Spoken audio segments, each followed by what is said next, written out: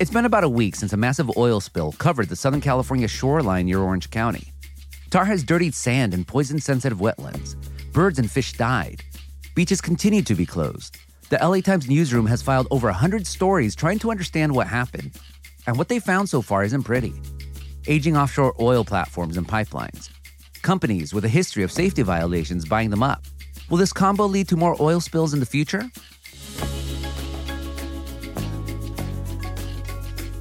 I'm Gustavo Arellano. You're listening to The Times, daily news from the LA Times. It's Tuesday, October 12th, 2021. Today, we speak to LA Times investigative reporter Connor Sheets on what we know about the causes of the so-called Huntington Beach oil spill. And then Miyoko Sakashita, director of the Center for Biological Diversity's Ocean Program, will tell us what she found when she and others visited Southern California's offshore drilling platforms in 2018.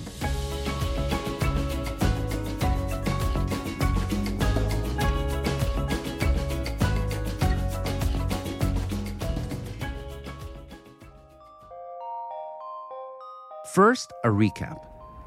I started to feel a little bit of my throat hurt, and you can feel the vapor in the air. I saw what I'll describe as little pancake clusters of oil along the shoreline, and I've described it as something like an egg yolk. If you push it, it kind of spreads out. I rescued this little cormorant bird. He was struggling. He has oil all over his body. This is from the oil spill in Huntington Beach, California.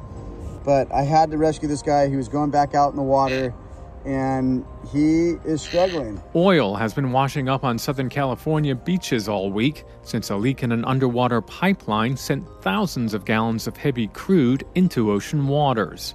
The spill has fouled the sands of Huntington Beach and could keep some beaches closed for weeks or longer. We have over 800 personnel assigned to this effort, assigned with our unified command, that are working on the water and onshore from Huntington Beach down to Oceanside. Investigators determined the breached underwater oil pipeline off Southern California was likely struck by an anchor several months to a year ago.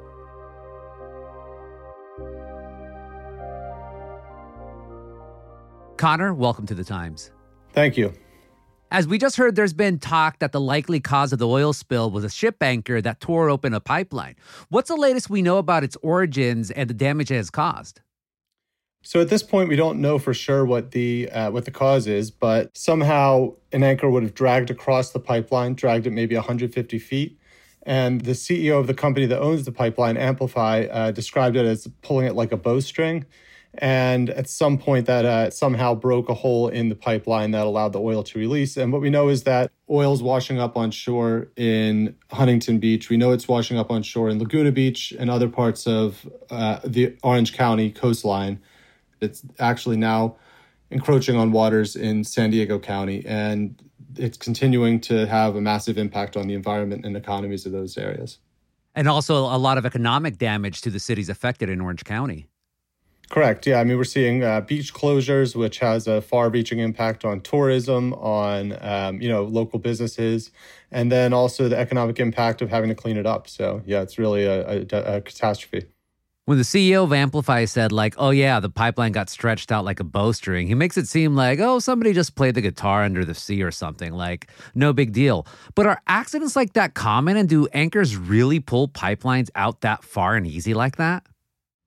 I don't think we've heard of this happening. Basically, it seems unlikely that this would have happened. I mean, the concept that an anchor would have been in the place where it was and that would have dragged, I mean, for it to drag, there has to be a huge amount of wind or something else that would cause a boat that has a 30-ton anchor or something that's buried 10 feet deep. For that to drag that many feet would require quite the, weather incident. So it's not something that's common, and we don't really understand how it would have happened, but that is the operating theory at this time. You mentioned the company that owns the oil rig that's connected to this pipeline, Amplify, and the company has gone through a bankruptcy, also has a pattern of changing ownership. Why does this background concern activists? Basically, what's been going on in recent years is that these pipelines and oil rigs used to always be owned generally by like Shell or one of these gigantic companies that have the resources to make the necessary upgrades and changes and pay for the, inspections and the equipment needed to keep them in operating order. But now we're seeing, as we're moving away from fossil fuels slowly, Some of these platforms, such as the ones that we're talking about off the coast of Southern California, some of them have been sold to these companies that don't have those levels of resources. And so there's questions of, was Amplify doing everything that was necessary to keep these things running properly? And, and when you look back at their history, they were originally known as Memorial Partners, and that was up until 2017. They went by that name, and then they declared bankruptcy and came out of bankruptcy as Amplify. And we also see a history of workplace incidents involving people getting injured. Also, about 125 various warnings and incidents, I think about 70 of which actually led to equipment being shut down temporarily. So a lot of that is troubling when you look back and say, what caused this? What could have been done? And you also spoke with someone who was part of the commission that investigated that humongous oil spill in the Gulf of Mexico in 2010, the Deepwater Horizon disaster. What did he say? So he was particularly worried about aging infrastructure. And, he was saying with these smaller companies that don't have the resources to put in place the types of controls that might prevent this type of thing, where are we left right now? Are we left with a bunch of operators off the coast that are not being properly regulated? There's questions about the regulation that was going on at the federal and state level. Any of these rigs are potentially massive disasters in waiting. And if they're not being regulated properly, that's a whole other world of questions. We'll be back after this break.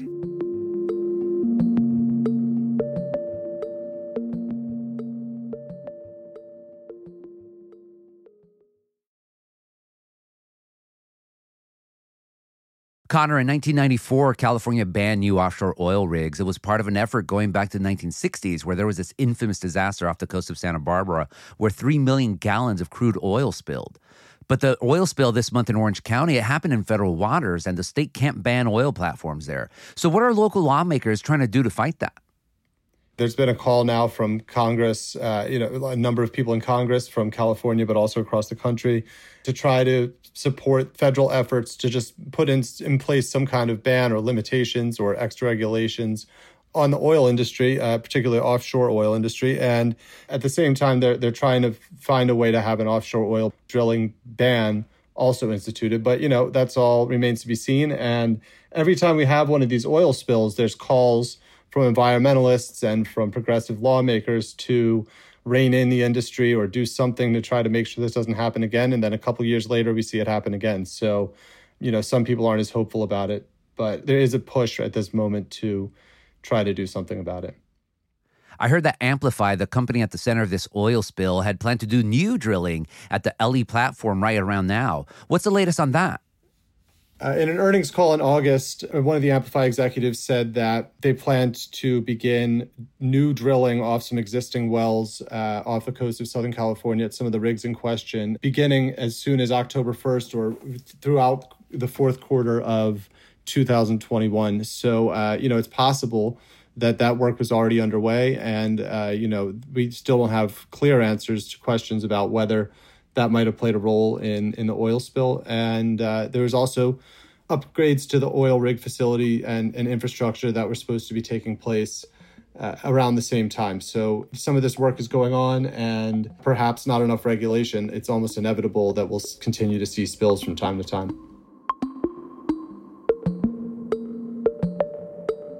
Connor, thank you so much for this interview. Thank you so much.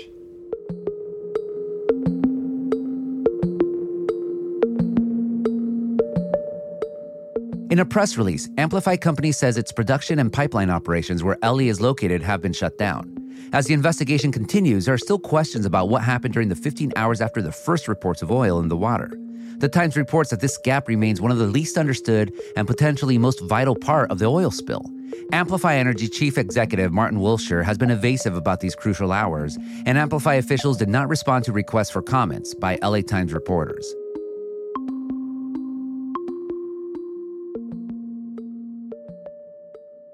In 2018, Miyoko Sakashita, Ocean's program director for the Center for Biological Diversity, was part of a fact-finding cruise along the California coast to inspect about a dozen oil platforms. She and other environmental advocates immediately told anyone who'd listen about the bad shape that they were in, even back then.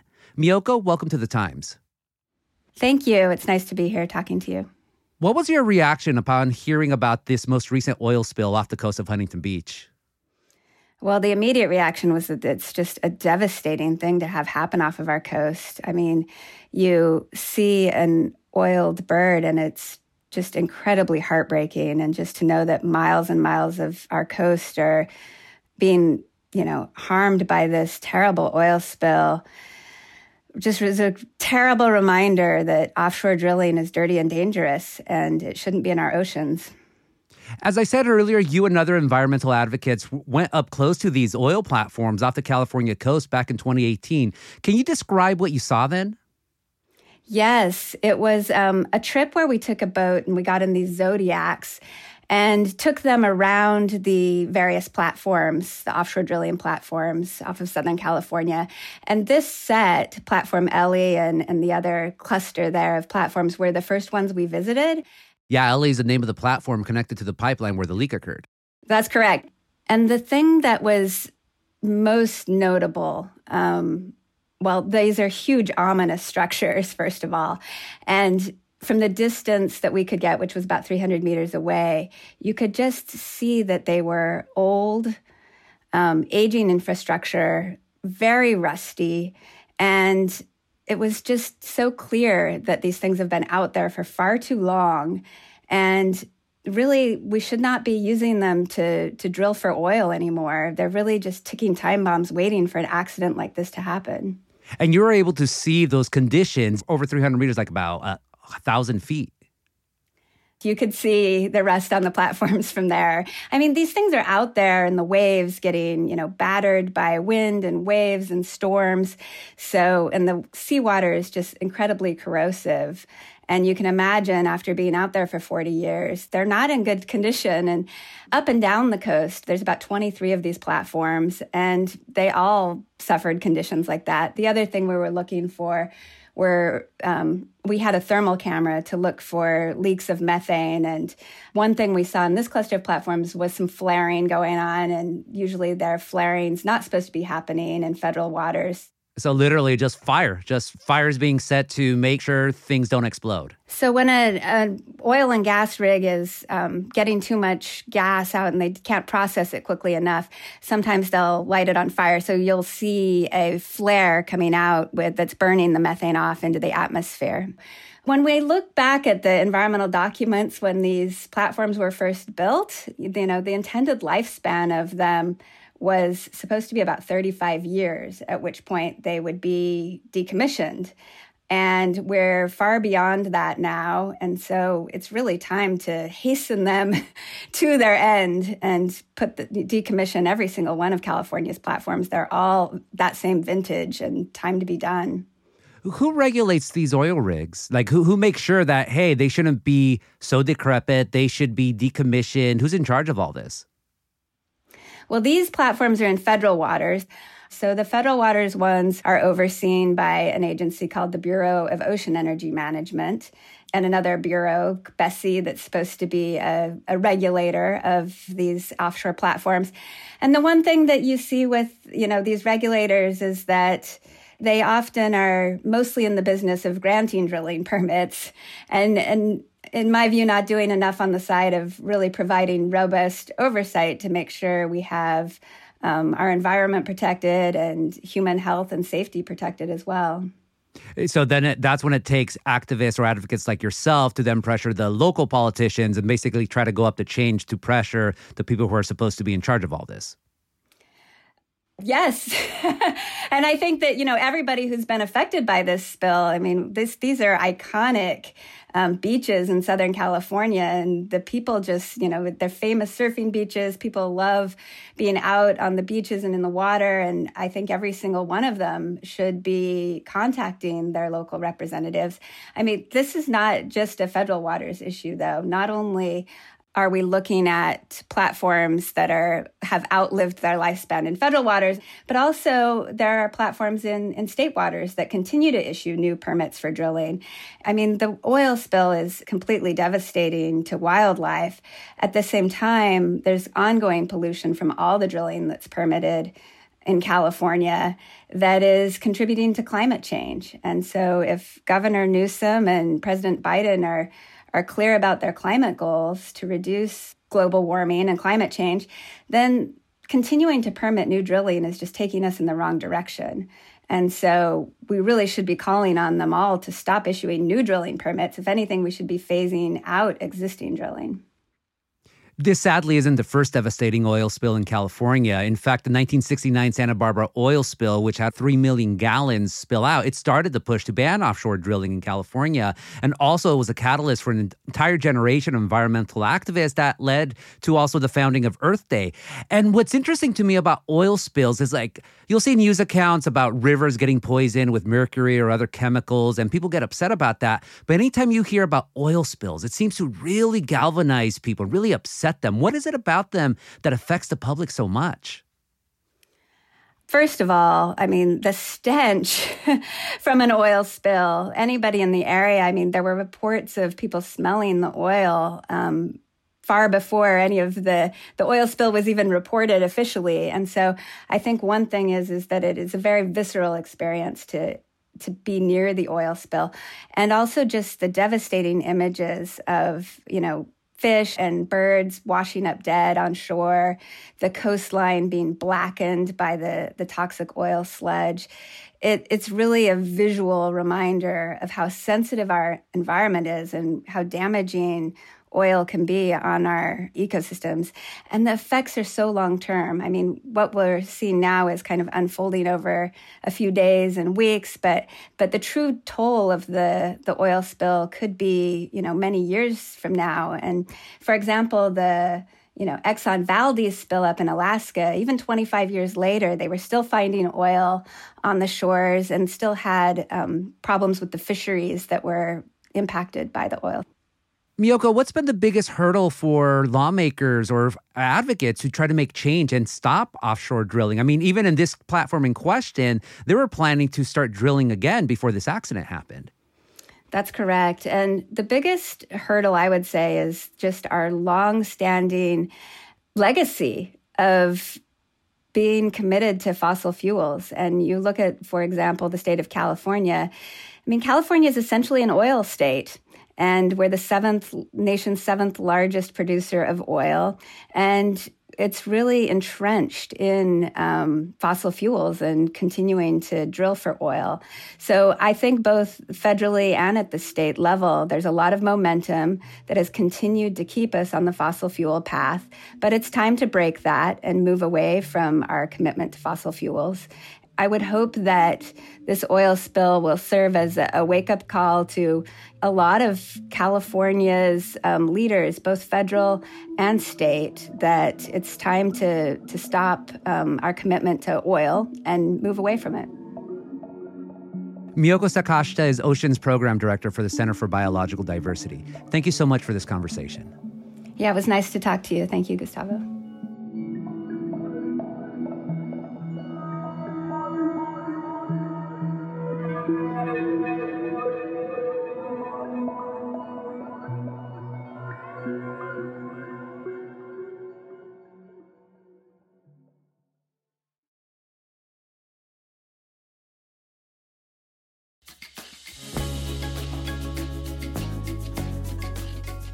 And that's it for this episode of The Times, daily news from the LA Times. Tomorrow, speaking of ecological doom, the Masters of Disasters convene anew to talk about something we all do: breathe dirty air. Our show is produced by Shanna Lynn, Denise Guerra, Melissa Kaplan, and Ashley Brown. Our engineer is Mario Diaz. Our editors are Shani Hilton and Lauren Rabb, and our theme music is by Andrew Eapen. Special thanks to all my LA Times colleagues, photographers, editors, data team, investigations, and the mighty Metro Desk for their continuing coverage of the Huntington Beach oil spill. You can catch the latest updates at latimes.com. I'm Gustavo Arellano. We'll be back tomorrow with all the news and desmadre. Gracias.